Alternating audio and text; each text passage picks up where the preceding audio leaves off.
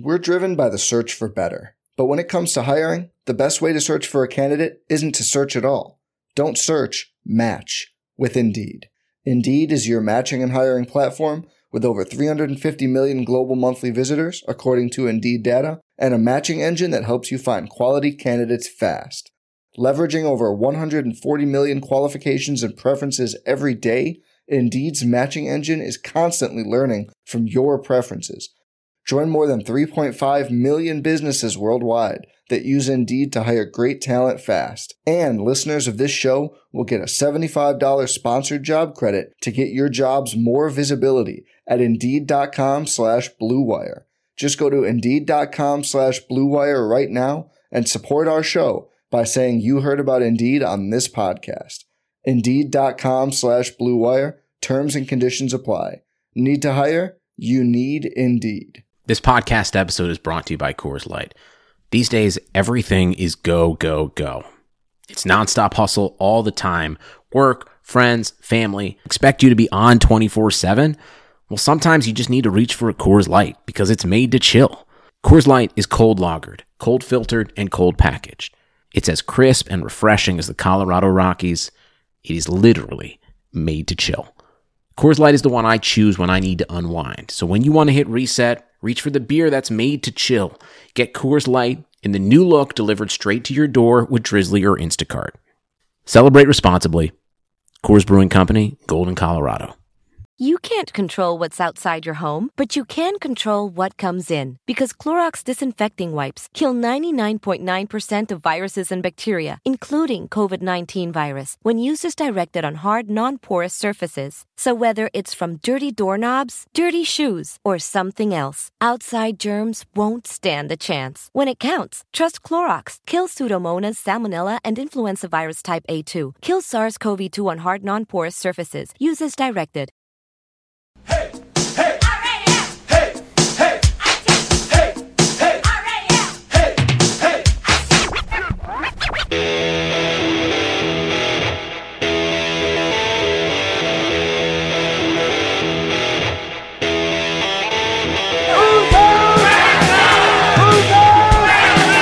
There's only one thing you can say.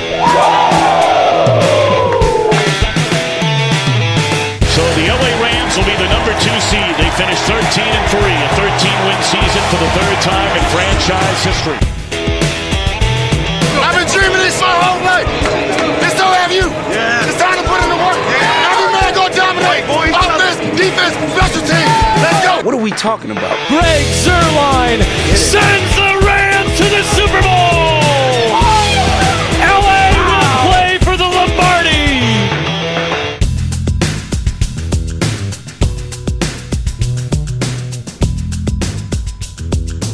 Hey, welcome to Rams Talk Radio. This is Derek Ciapalt, my co-host, my partner in crime, former Los Angeles Rams defensive back, Michael Stewart. And it's great that he's here for today's recording because we are looking at the 2019 Los Angeles Rams defensive backfield. He's the perfect guy to break it all down. But before we get there, Mike, how you doing, man? Hey, man, we're doing good, buddy.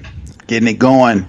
First day of pads out here in the California A. So, man, we're excited and guys are doing well. So we're getting it rolling. But, man, I'm glad to be here to talk about these DBs. It is the day for DBs. And the DBs, I don't know if you guys are out there for Family Day. We were there. The Rams were generous enough to accredit us for this game and enough for the game for the scrimmage. And our boy Johnny was out there doing some top-notch work for us. He had some great observations on the defensive backs. And his key takeaway is this secondary looks real good, looks very good, and will be a problem for most teams to deal with. There are other issues, which you should go read his article and so on and listen to the last night's podcast to get more into that. But the secondary, from his view, it's golden. My concern is I felt this way last draft. We can go back to old podcasts, Mike, and the quote is there. I'll put myself out there. I thought that the depth of the secondary for the Rams put them possibly the deepest, best secondary in the league, and in the end, didn't want to go them that way. Yeah. So I mean, it's it'll be interesting to see how we bounce back in regards to, how everything ended. And, the good thing about the offseason, you get some time to stew about it. Then you got time to work on it. And then now that camp is here, now it's time to see what's going to be what. And the positives, too, the secondary actually finished the year strong. They did well to help lock down Drew Brees in the second half of that game.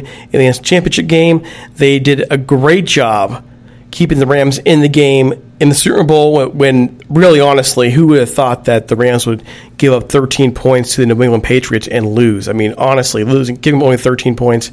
So there were a lot of positives to end the year on, but it was a very erratic season, and now we're here in camp, and it's time for this Rams secondary to step up, because if we're going to look at the defense, that's where the strengths are. That's where the experience is. That's where the talent is. And there's talent elsewhere, obviously, Aaron Donald and so on. But in terms of the core group, you can easily say the secondary is the most talented group we have.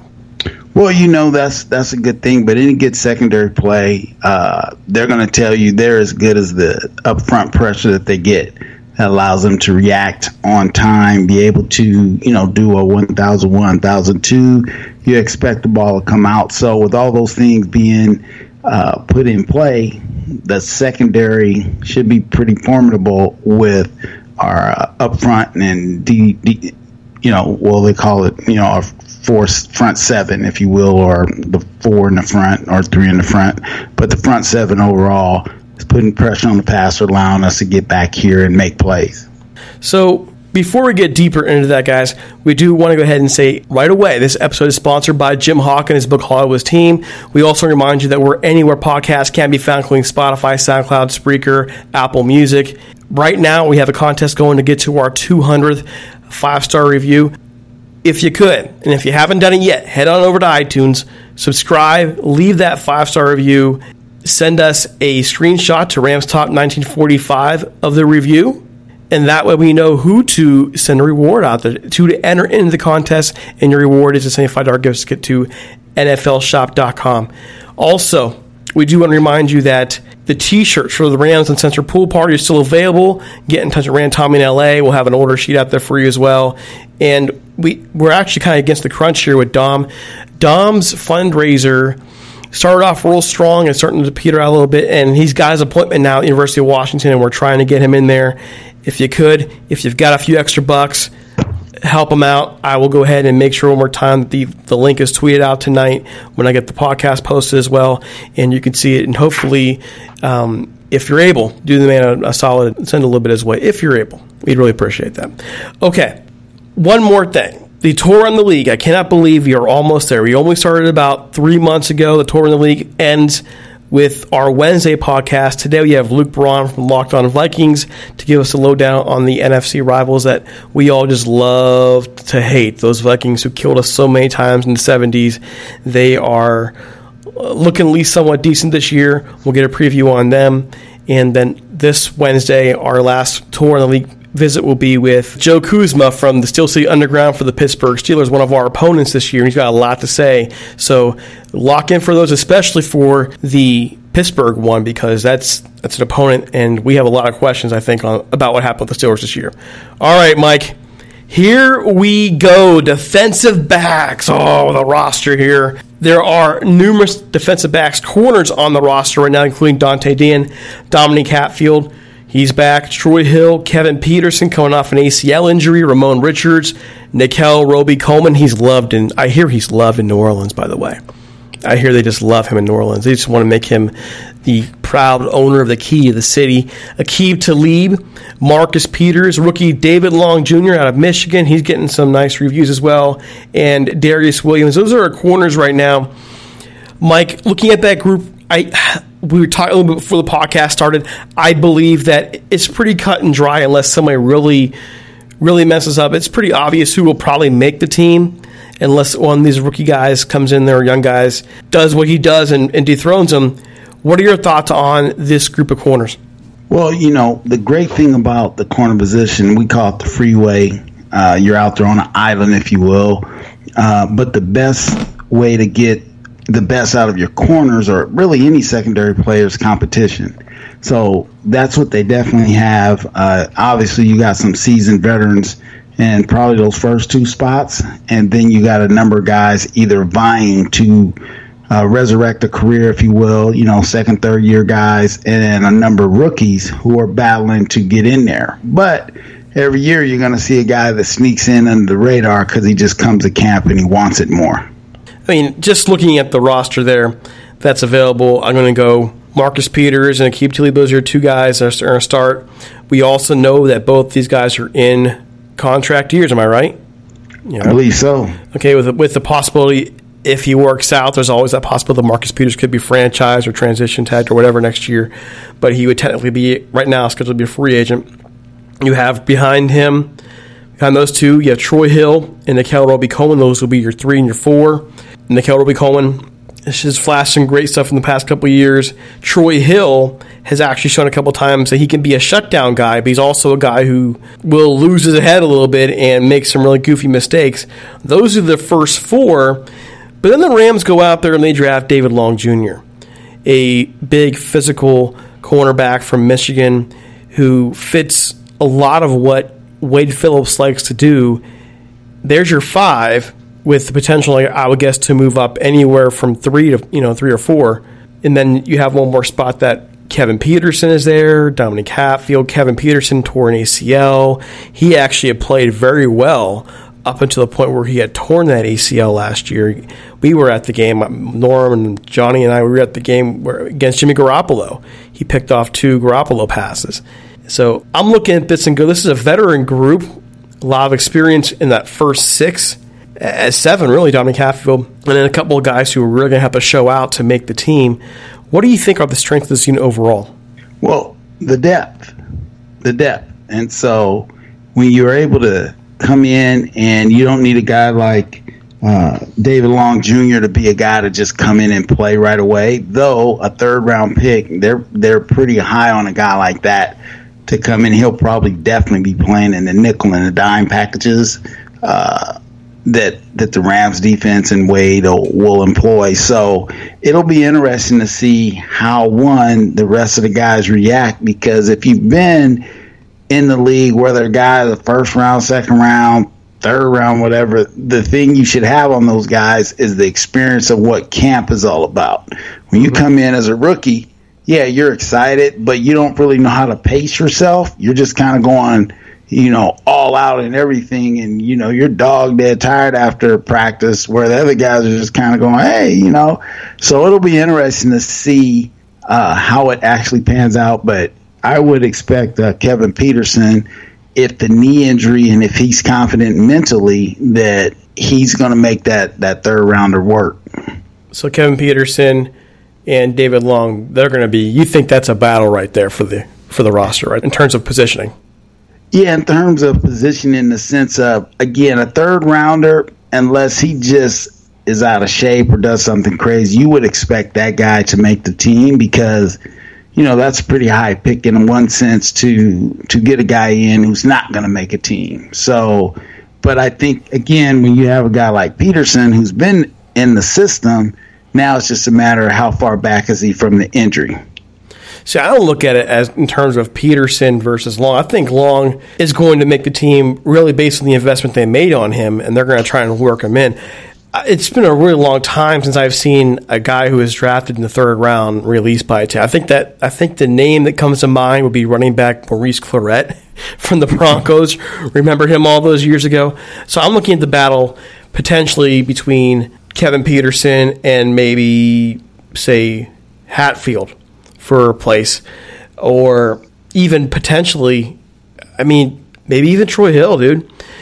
Troy Hill has been great at times, and he's made you pull hair out at times. I think I have a couple bald spots still that are growing in from last year from him, and just I can't believe he's so erratic. But so I don't know. I think it's hard for me to say, well, hey, Long may or may not make the team, but it's been so long since a team has said, you know what, we're going to cut bait with you unless you're really a problem.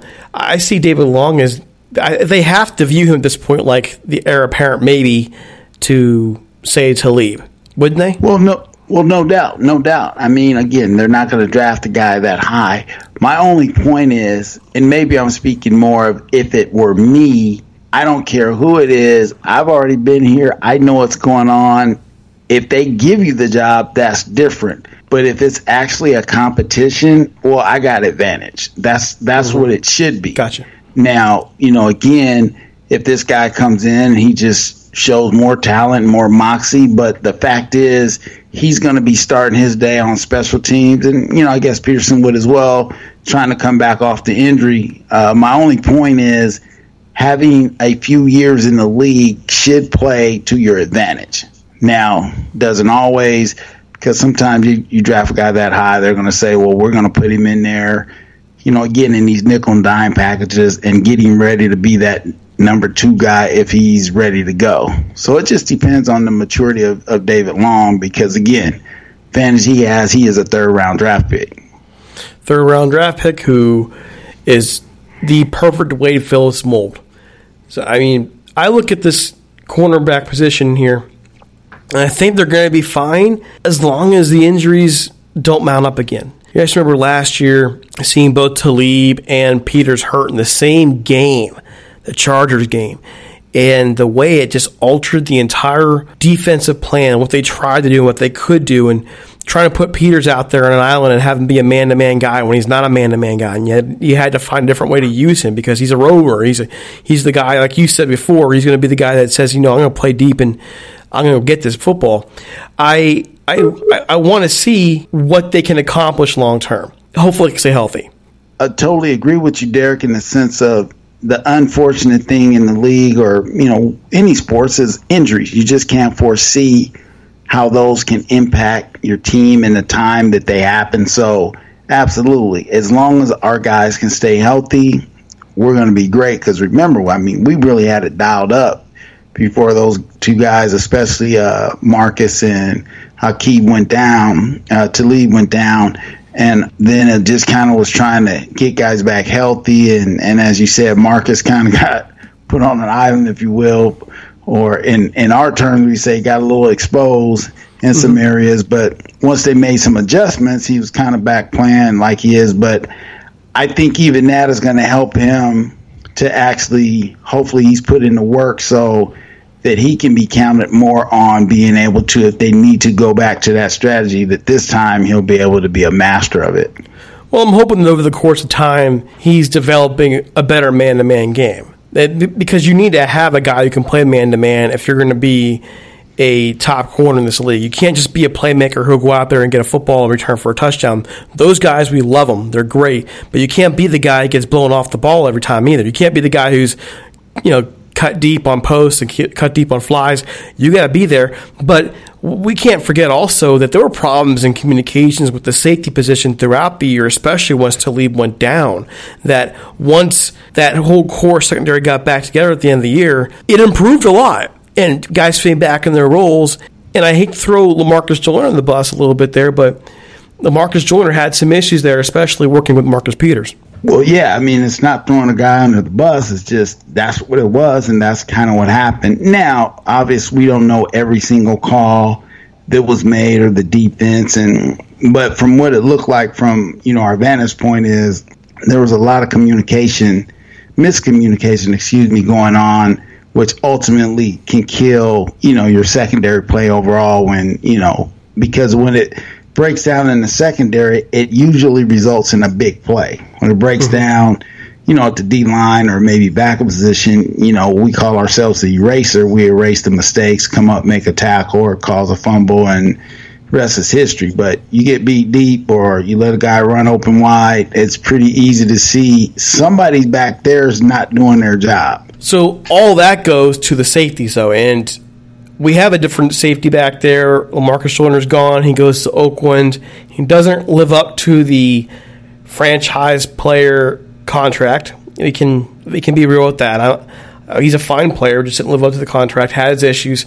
There's an argument Tommy made it last show that if we could have lost that championship game against the Saints with LaMarcus Joyner's bonehead play out in center field. So there were real concerns about the safety play next to John Johnson. Now, John Johnson, to me, is a star. He's becoming one of the best safeties in the league. And what do? They go out there and they get Eric Weddle. to come in and partner with him in the middle of that secondary. What is your take on Eric Weddle joining John Johnson back there? Well, you talk about a seasoned veteran who's been in many, many, many big games. So you have a guy that there's nothing that's going to shake him going into a week, going into a game in a safety play. And as far as you can remember, Eric Weddle, he shows up in games when you least expect it. But I like the thing about Eric, just doing more homework on him and find out a lot more about him, and, just his savvy, his moxie, two-way player in college. I mean, that's pretty cool. But he's a guy that has got some grit to him. So you have a guy that's not going to be on the field taking plays off. And so I just think his experience is going to pay big dividends with a young guy like John Johnson. It reminds me a little bit of me coming in the league behind guys like Nolan Cromwell and Johnny Johnson, who are 10-year-plus veterans. But, man, they had a lot that I learned and was able to adapt and put into my own game.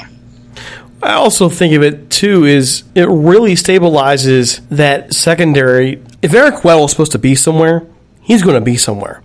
You're never going to have to worry about him being in the wrong place. If he's supposed to cover an area of the field so Marcus Peters could roam, Marcus Peters would be free to roam. And that was one thing that, again, Tommy pointed out last week, and I went back and watched a little bit of film, and seeing what Eric Weddle brings to the table, he just brings a certain level of stability and maturity to a secondary that, let's just be honest, it hasn't always been there with that unit, even with some of the older guys before. Some of the guys who've been in the league, they don't always play up to what should be their maturity level. And we're not going to have that problem with Eric Weddle out there. That's going to be a professional who's going to carry his game out. And I think also a great influence on a younger John Johnson to see what kind of professional he wants to work towards being the rest of his career. No doubt, no doubt. I mean, when you look at little things like, a 13-year pro, out of 185 games, 170 starts. You know what I mean? That's a lot of starts, a lot of durability of the position at safety and at different places, whether he was in San Diego or with the Ravens. He's a free safety. He's played strong safety. So the ability to play all over, basically, and to your point, that will allow him to be in different places, which allows guys like Aqib Talib to really just man up or take some chances, if you say, but they're not really chances when everybody in the secondary is on one page. Now, there is a little bit of an interesting story here. Taylor Rapp, I'm guessing he is eventually supposed to be the guy who takes over for Eric Weddle when his time's up with the team. He's already showing some really nice signs in camp. A young guy, a hitter, a guy who'll get down and gritty and dirty, kind of like Eric Weddle we know. There, to me, is some concern, though, that he's also a lot of the same build-up, same makeup of a John Johnson. Does that make, in the long term, does that make the safety position a bit too one-dimensional, or am I missing something here? Well, the thing is, if you look at the depth chart, they have Taylor Rapp behind John Johnson, which means they're thinking both of them as being more of a strong safety. So it'll be interesting to see, but Taylor seems to have a little bit more of a build to play a free safety. Now, the thing is, it goes back to what you're saying about how does Coach Phillips and the defensive staff want to employ these guys in regards to their packages. So, we have packages that call big nickel, where you could have 3 bona fide safeties in at the same time or something like that. So it just depends on how it goes. And then, the thing is, when you play safety, you typically should be able to play both. Obviously, strong safety, you should be more in the box, a little more physical. But a strong safety should be able to play free because you're just roaming a little bit. But it just comes down to ball skills. And, again, sometimes a lot of what are the packages on defense, what are the coverages on defense, and how they want to deploy you. So, again, we talked earlier in regards to some of the strengths. And so this is some of the strengths that you have in regards to just the depth at the position, a mixture of old and young, so that you now have stability going forward. Another battle there, potentially for that 4th spot, Nick Scott, the late rounder up against Marquis Christian. He's been there for a while. I think he's probably going to be the same kind of thing as you were mentioning earlier with the cornerback battles. How do you see that playing out in terms of who makes the team, who doesn't, and what about the other guys in that roster right now?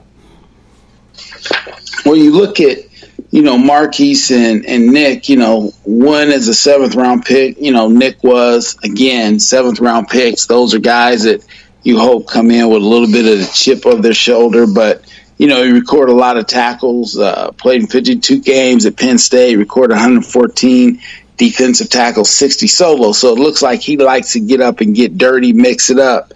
Marquis obviously was acquired from the Cardinals. And was a 5th-round draft choice when he was with them. So you got guys probably of similar ability. One guy has been in the league. One guy is a rookie. So this is where, special teams starts to separate guys as who can do the most on the special team world. Do we got a guy that's going to go down and play, or is this guy just a defensive guy? So that's where those guys will separate themselves. But again, Marquis has been in the system at least a year. So, again, he should have – a couple years, absolutely. Mm-hmm. Yeah. And so, again, if I'm on the team, I'm just not going to give up my job that easy. All right. So, there you go, folks. This secondary to me is – let me say it right. It should be the deepest on the defense in terms of positions. That back four, it's depth behind it. There are a lot of questions about that front seven, but to me, the most stable thing right now should be the Rams secondary. Let's see if that actually bears fruit. Last year, I was real big on the secondary. It did all right, had lots of downs, had some ups as well. Let's see if it meets that need, especially in a conference that has a lot more ammunition, lots more in terms of passing threats. And then we're playing the AFC North this year that has Baker Mayfield and Ben Roethlisberger as well. So that to me is a big threat for the Rams to deal with as they try and three-peat the NFC West. Yes, definitely. Loving what you're talking about, loving the opportunity that's out in front of the Rams. And, you look at the secondary with some seasoned veterans that can definitely lead the way and, make sure everybody's lined up. So I'm excited, to see what the some people say, man, what's left in the tank with Eric Weddle. But I just think that him being back here on the West Coast, as we say, the best coast, playing in this system that should definitely expose some of his strengths, that we're going to be a formidable unit in the back half. All right, so there you go. There's our defensive back preview. That's all of our previews for positions. We could preview special teams, but heck, we already know they're great. So why even bother? Johnny Hecker, Greg Zuerlein, we know what to expect from them. But next time you see Michael and I on a podcast, one preseason game will be down. We'll be heading towards preseason week 2. And that reminds me, I'll let you know that we have another contest besides the Apple Music iTunes contest. And that is we are giving away 2 tickets to the Rams' second preseason game, the one that's at the Coliseum against the Broncos. And this is what you need to do.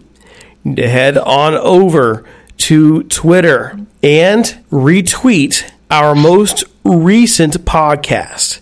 Retweet our most recent podcast, and once that's done, you'll be entered into the contest for tickets. That is thanks to Jim Hawk, our sponsor, who really has been on fire for us of late, man. That is thanks to him. He's providing this for us to give away. It is the tickets for the game out in the Coliseum. Speaking of Jim Hawk, let's go ahead and talk about his wonderful book. It's a great piece of Rams history. And many of us, myself especially, because you guys know I am the professor here apparently, most of us are practically addicted to anything Los Angeles Rams. Well, if you want to learn more about the Rams and their history, the bit of personal touch, check out Jim Hawk's Hollywood Teen Grit, Glamour, and the 1950s Los Angeles Rams. The book tells the story of the 1950s Rams through the lens of Jim's dad, John, who was an offensive lineman for the team from 1953 to 1957. Check out the story of his father and the team he played for in an era of glitz, glamour, and future Hall of Famers. These people, these folks you're going to read about include Norm Van Brocklin, Elroy Kreslix-Hurst, Tom Fears, and Les Richter. In this story, spend the 1950s Los Angeles Rams. You can find Hawk's book online at HollywoodTeam.com and on Twitter at HollywoodTeam. The book is available in hardback and electronic form at Amazon, Barnes & Noble, and it's out on paperback this September 6th. I've read the book from cover to cover. It's a great read. It's a great piece of Rams history, and all proceeds go to Homeboy Industries, which is an organization out there in the SoCal area that helps pull people out of the gang life and makes them into better members of society. Great read, great cause, done by a good dude. Jim Hawk, his book Hall was seeing great glamour in the 1950s Los Angeles Rams. It's well worth your time. Check it out. Okay, without further ado, here is Luke Braun from Locked On Vikings with our look at the 2019 Minnesota Vikings.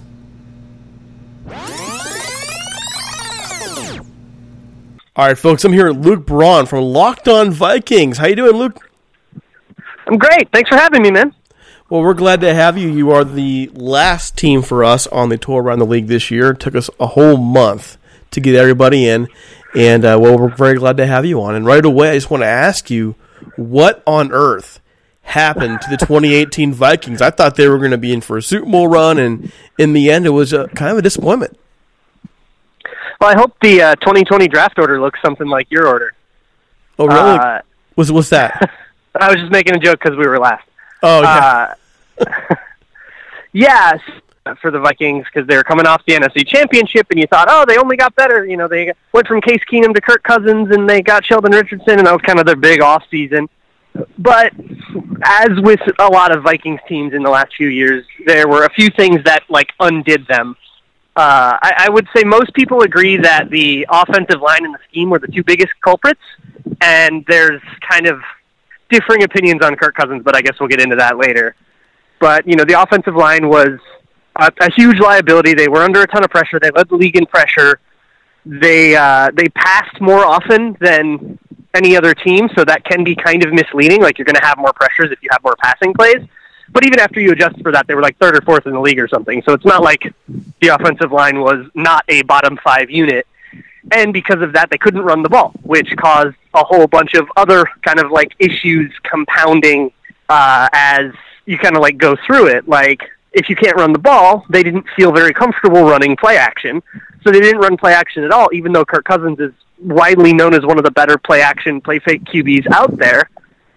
They didn't feel like they could run it, which doesn't really make sense because they were really efficient at play action when they did run it. They just didn't feel like they could do it very often. And that meant that it was really difficult to get anything going. So, you fire the offensive coordinator in the middle of the season, but it was already kind of too little too late by then. And add in a couple of other little hiccups like Everson Griffin having an off-field issue, a mental health issue, and having to take kind of a leave of absence from the team, which affected the whole team's kind of locker room thing. And Kirk Cousins had his fair share of struggles as well, and it all added up to a season where they weren't bad. They were 8-7-1, but that's not enough to get you into the postseason. So how do you evaluate Kirk Cousins and his contract at this point? You'll get a different answer from pretty much every Vikings person you ask. I'm a hater. I didn't want him in the first place. I didn't think the contract itself doesn't bother me very much. That money was going to go to some quarterback. It bothered me. Just wanted to tell. And the fully guaranteed and all that doesn't bug me all that much. Also because the salary cap's really malleable, and we've actually seen that the Vikings have been able to hang on to all of their principal players and all of their key characters. And they've been able to find ways to, restructure a contract here or there, do something and get under the cap, and it hasn't really been, it hasn't affected their roster at all. But I am not a fan of Kirk Cousins as a quarterback, and stapling franchise to him for 3 years is what I disagreed with. I think that, the way that I describe it is I think he can follow a recipe, but he can't cook. If you give him a plan and, the first read is there, he will take the first read every time. Pro Football Focus puts out a QB annual every year where they actually track whether or not he threw to his first read or his second read or so on. And he throws to his first read very often, but those plays were very poor, which is another indictment of the scheme.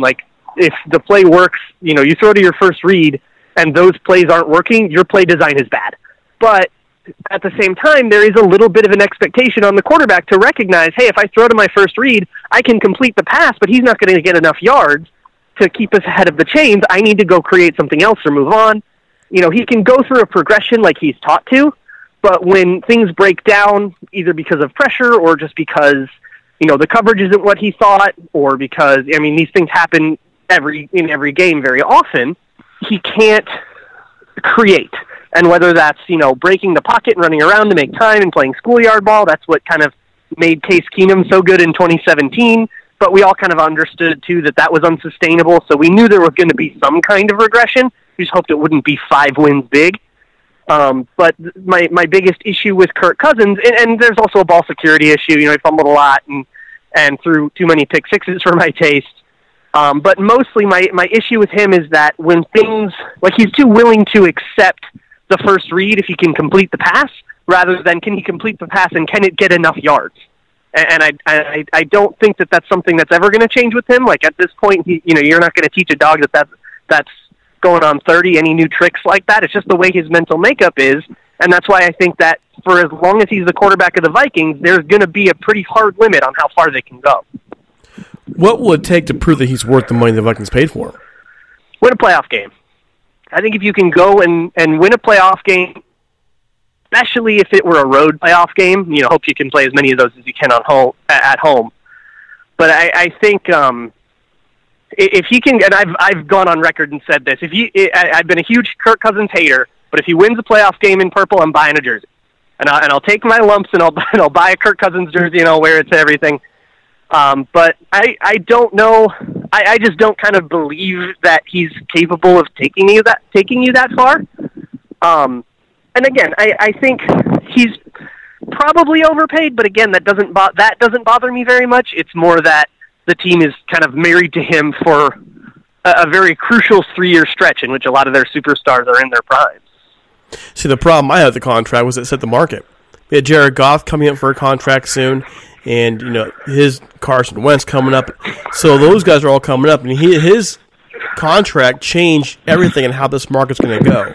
So thanks, Kirk Cousins and the Vikings, dagnabbit. Yeah, well, it might.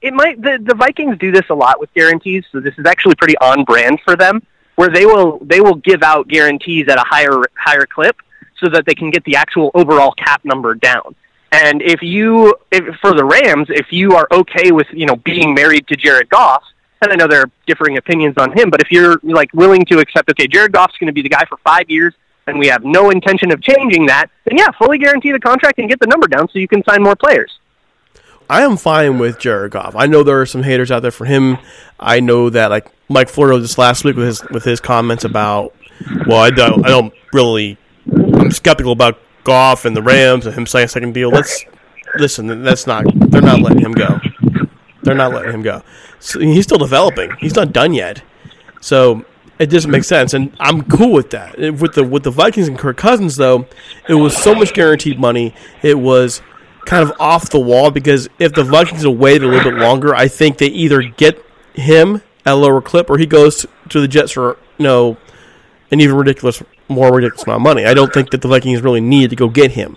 I think, that's just from the outside looking in, but on your end, you watch this team every year. But did they really need to let him go? Not let him go get him, or were they finally Case Keenum, or did they have other options? Personally, and I would have taken the risk and stuck with Teddy Bridgewater. I was always a big fan of Teddy Bridgewater, and I kind of figured that if he could come back from his injury, I thought he would be a better quarterback at exactly those things that I was just complaining about, at making something happen when you're behind the chains, or when the situation isn't ideal, or when you're under pressure, which he definitely demonstrated in 2015. But I do understand that, they didn't want to mess with the knee injury, and they just, they let both Teddy and Sam Bradford walk, and they were like, we're going to do somebody healthy. And if you're going to eliminate those two because they were unhealthy, I wouldn't if it were me, but I get it. And then if you're choosing between Kirk Cousins and Case Keenum, then I don't think that that's a very hard decision at all. Of course, Kirk Cousins is better than Case Keenum. And, inside the organization, they always, throughout that whole magical 13-3 2017 run, that whole time, they kind of understood that Case Keenum was lightning in a bottle, and that wasn't going to repeat itself in 2018. And that bore out to be true. So I definitely get that from an off-season perspective of we don't want to mess with the knee injuries, but the we don't want to mess with the knee injuries is the part that I disagree with. I think it would have been better to take a little bit of a risk to get a much more efficient deal And, there are always going to be options if things don't work out. There have been some draft quarterbacks, and there's been a lot of quarterback turmoil in Minnesota. Meanwhile, Deshaun Watson and Baker Mayfield are happening, and Pat Mahomes is all happening. So it is difficult to watch everybody else go get their quarterbacks while we're sitting here and floundering with maybe the 12th best quarterback in the league being paid by the 5th best. It is frustrating. So for the Vikings, the rest of their roster here, how did they address their holes in free agency, and what were their best and worst decisions?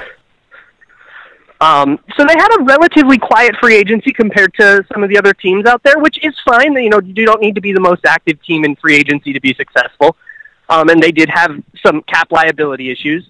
I think the best move, and this is going to be a really boring answer, is retaining Anthony Barr. He's a huge part of the defense. A few Vikings fans think that he isn't as good as he is because a lot of the impact that he has is on the stats of his teammates. He is an extremely, I'll call him a distracting player on the field, where offenses and quarterbacks, and especially centers and protection schemes and offensive lines, get very distracted by Anthony Barr. And you'll almost always see them sliding protections his way if he's threatening blitz, or, having a lineman will always have an eye on him pre-snap. And if he threatens blitz and then backs off into coverage, which he has this freakish athleticism and is able to do, and that's really rare and hard to replace if you lost him, and suddenly all of the protection schemes you changed to make sure that it's okay, to make sure that you have Anthony Barr covered, are completely wrong, and the blitz comes from the other side and you get 3 sacks. And Harrison Smith feasts off of this. Mackenzie Alexander blitzing out of the slot feasts off of this. You get all kinds of one-on-one matchups for guys like Danielle Hunter and even Linval Joseph. They'll go worry about Anthony Barr and go one-on-one against Linval Joseph, the nose tackle. Anthony Barr makes other teams do a bunch of stupid stuff all the time, and it turns into stats for those other players, but it's still his impact. And I think the coaches understand that, but it's really hard to represent it when you start talking about stats and accolades and stuff. But, keeping him on the roster and being able to get him back, even though you had to pay a little bit more than the Vikings were planning to get him back from the Jets, is an awesome move. And then elsewhere in the offseason, they had this huge offensive line problem, so they go out and sign Josh Klein, who I would call a below-average starter. I don't think he fills the hole, but at least he's starting quality, which is maybe more than we could say about the offensive line from last year. And then their first-round draft pick in Garrett Bradbury goes a long way because he'll start at center and kick Pat Elflein, who started at center last year, but had some pretty big strength issues. He was still coming off of an injury from 2017, and he missed a lot of the off-season workout program. And he was struggling with the protection calls. So the center has to, read the defense and tell everybody who to block. Pat Elflein, I think, and I'll never know because I'm not in the room and I'm not analyzing, I don't have enough access to know this for sure, but I think he's really bad at it because a lot of the pressures and sacks that happened were communication issues. There was a play, an infamous play, where Mike Remmers actually screen blocked. He did what's called a lookout block, where you actually get out of the way and push the player toward the quarterback, which you're supposed to do on a screen because it gets them further away from the screen. And he did that, but it wasn't a screen. He was the only guy that thought it was a screen, and it turned into a horrible sack. So that kind of thing, while it's a miscommunication, and having a good center calling protections can cut down on that a lot. And I think Pat Elflein was really, really bad at that. So he gets to move to guard where he can just focus on blocking, and I think that'll be better for him. He played more guard in college anyways. And now you have Garrett Bradbury playing center, and he projects to be a really good center for a decade. So if that bears out, then you'll have immediately a whole bunch of improvement on the line. Plus Brian O'Neill entering his second year, and hopefully he can keep shaking off some of that rawness. And hopefully Josh Klein can improve upon Mike Remmers, who was kind of a mess at guard last year. So you mentioned the draft, though. You mentioned Bradbury. What about the rest of this draft class? How do you rate it overall? I mean, I know we're not really big into grades anymore, but did the Vikings fill their needs? I think they did a very good job of filling their needs, potentially at the cost of value. But I personally, I'm okay with that because, value in general is not going to be the same once you start factoring in need. In general, I would never want to draft an interior lineman in the first round. I don't think interior linemen change the game enough to be worth a first-round pick, and there's a lot of data that backs that up. But for the Vikings, the interior line did change the game enough to be worth a first-round pick. They were that bad, and fixing that problem is worth it. I'm a huge fan of Irv Smith. I really wanted him going into draft weekend, and when they picked him in the second round, I was ecstatic. I'm not a big fan of drafting a running back in the third round, but I definitely get that they wanted to replace Latavius Murray, so, sure, I guess. And then Drew Samia is another interior lineman, and so they double-dipped there and actually got themselves two people who could end up starting within the next 3 years, and that's awesome for Drew Samia. And then beyond that, there's a lot of kind of raw athletes, and this is very typical of the Vikings. They will take people who need a little bit more coaching but are very athletic. Guys like Oli Udo, now I'm blanking. Marcus Epps is like that, and he appears to be showing out in OTAs, so maybe that is working out. But it was very typically a Vikings draft after, they don't usually draft as directly for need as they did in this draft. But I'm kind of okay with them doing that every once in a while. So here we go. Can the Vikings reclaim their 2017 form in the NFC North? Where are they ranked in division right now, and how many wins do you see for their future, at least right now on paper? The NFC North seems really even at the top between the Packers, Bears, and Vikings, and then I think the Lions are still kind of a step down. I just don't think they have the roster around Matt Stafford to make him successful. The Bears won it last year, but they're a pretty strong regression candidate, and with Aaron Rodgers hopefully being healthy, the Packers are a progression candidate, and while I think the Vikings were a great regression candidate last year and that bore out, I think they probably regressed a little bit more than is natural, and I think they might bounce back a little bit. So I think everybody's going to be in that 9-10 win range, and from there you're splitting hairs, so I'll say screw it, I'll be an optimist. Yeah, they'll win the NFC North, guarantee it, lock it up. Okay, so in that case, how many, you say 9-10 wins for them as well, win the NFC North? 3-team race. I think I have them at 9-7. Okay. And they'll win the NFC North on tiebreakers. Let's go. No, well, there was one thing I did notice with the NFC North. That I noticed that on paper, every team did improve, even the Lions. I know you mentioned they're a step below, but the Lions did get better. This is going to be a brutal division to watch next year. Yeah, I think the Bears are the team that got worse because they lost a lot of key pieces on their defense, and they replaced them with other key people like Clinton Dix, but, that's no Eddie Jackson. And so, they also lost Vic Fangio, who was a big part of that defensive scheme, and I think that defense kind of carried them, and I'm not a believer in Mitch Trubisky at all. So I would say it's between the Vikings and Packers, and they'll both end up 9-7. It'll come down to tiebreakers, and the Bears will be hunting for a wild card maybe. All right. So can you let folks know where they can find you? Yes. So you can find my Twitter is at Luke Braun NFL. The show Locked On Vikings you can find on any podcast app you like listening to. It's on everything. You can also ask if you have Alexa or Siri, you can just ask it, play podcast, blah, blah, blah, and it'll actually take you to the most recent episode of that podcast. So you can find my show that way, and you can find me on Twitter at Luke Braun NFL. And the show is also on Twitter at Locked On Vikings if you want to go follow that. All right, awesome. Hopefully we're talking again come January because the Rams and Vikings don't play this year. So hopefully it's January. We'll see each other again. And I'd love that. All right. Well, you have a great one, Luke, and thanks a lot. Yeah, thanks, man. Cheers. All right, Mike, I'm going to put you on the spot here a little bit. You ready? I'm going to ask you to dig deep. I'm going to ask you to dig real deep into your memories. The Mike Stewart mind of football memories. Dun, dun, dun. What was your best memory of a game against the Minnesota Vikings? Actually, my best memory was my second year, 1988. We played them up there in a playoff game, and maybe it's not a good memory, but I saw Joey Browner single-handedly change the whole complexion of the game, and he was wearing some big old elbow pads or something. And, man, he was just roaming around the field making plays all night long and sent us home with a loss. That loss, I remember, 28-17 in the 1988 wild card game up in Minnesota. 28-7. Yes. Oh, man. I was asking for your best memory. Well, for me, when you got again, that was my second year, but the strike had happened the year before, so it was I think we only ended up playing 6 or 7 games.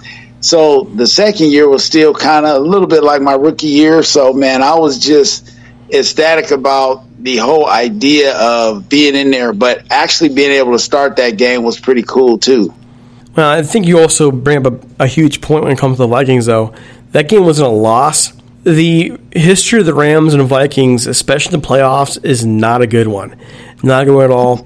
That's why the 2000, which was the 1999 season, but 2000 divisional playoff win over the Vikings was so huge for Rams fans, no matter where they were, because they remembered all those tough games against the Vikings, those losses against the Vikings in the 70s, the playoff loss in 1988. The Vikings always seem to have the Rams' number, and beating the Vikings has a little bit of sweetness to it, even to this day. It's a shame don't get them this year. That victory of the Vikings last year, huge, huge. Can we not say that? That really kind of showed who Jared Goff was. And, man, it's a bummer to me they're not going to play him this year. Right. Yeah, so, the Vikings, I don't know, and it was just crazy because being up there in their dome at the time, you know, they had the guy that goes around on the motorcycle and this big old loud horn, and so, man, it was an atmosphere you love playing in, and you appreciate the opponents who actually cheer for their team and, you know, don't throw batteries at you. So, yeah, we look forward to, you know, the Vikings. You know, they got a lot of nostalgia, if you will, with the Purple People Eaters and all that good stuff. Alan Page and that crew. Fran Tarkenton was the first runaround quarterback, I believe. So, yeah, but, you know, anytime the Rams get a W, that's all good. All right, folks. So with all that said, it is time for us to hit the road. We are looking for sponsors, so reach out to us at ramstalk1945@gmail.com. Leave us a voicemail, too, at 657-666-5453. We have a media kit ready to get out to you. And quite frankly, now's the time if you would like to advertise with us or sponsor with us, because rates will go up later on as we get more people listening in. It always happens. It's every year. Folks leave for the summer, and then once training camp rolls around, people start trickling back, and of course this is happening now, and before you know it, our numbers are outstanding. Well, they've been good all year, actually. I can't lie. The summer's been pretty good for us this year, and best thanks to our loyal listeners as well. Okay, one more thing. Talking Halos, if you're an Angels fan, that's doing outstanding as well. I've had a lot of traffic of Rams fans who are also now listening to Talking Halos, so thank you so much for that. Check it out. It's a good show. I know Dodgers fans, you deserve a show too. Well, that was a plan. It's still the plan, but it might not happen right away. Don't forget to follow us on Twitter at Talk Rams, and on Facebook, you can find us at facebook.com/Rams Talk. You can find us also in the Rams Talk room. It's a group where our guys are often in there talking, chatting, and posting stuff. Other folks are allowed to post in there as well. You can find me, Derek C. Apollo, on Twitter at DC Apollo, and you can find Mr. Michael Stewart at OneDuke23. Don't forget us on Apple Music, Stitcher, SoundCloud, all those places. We are there all the time. And with all that said, it is time for us to say goodnight. We'll talk to you midweek. For Mike and the entire Rams Talk staff, this is Derek C. Apollo saying take it easy. We're out of here. We're out.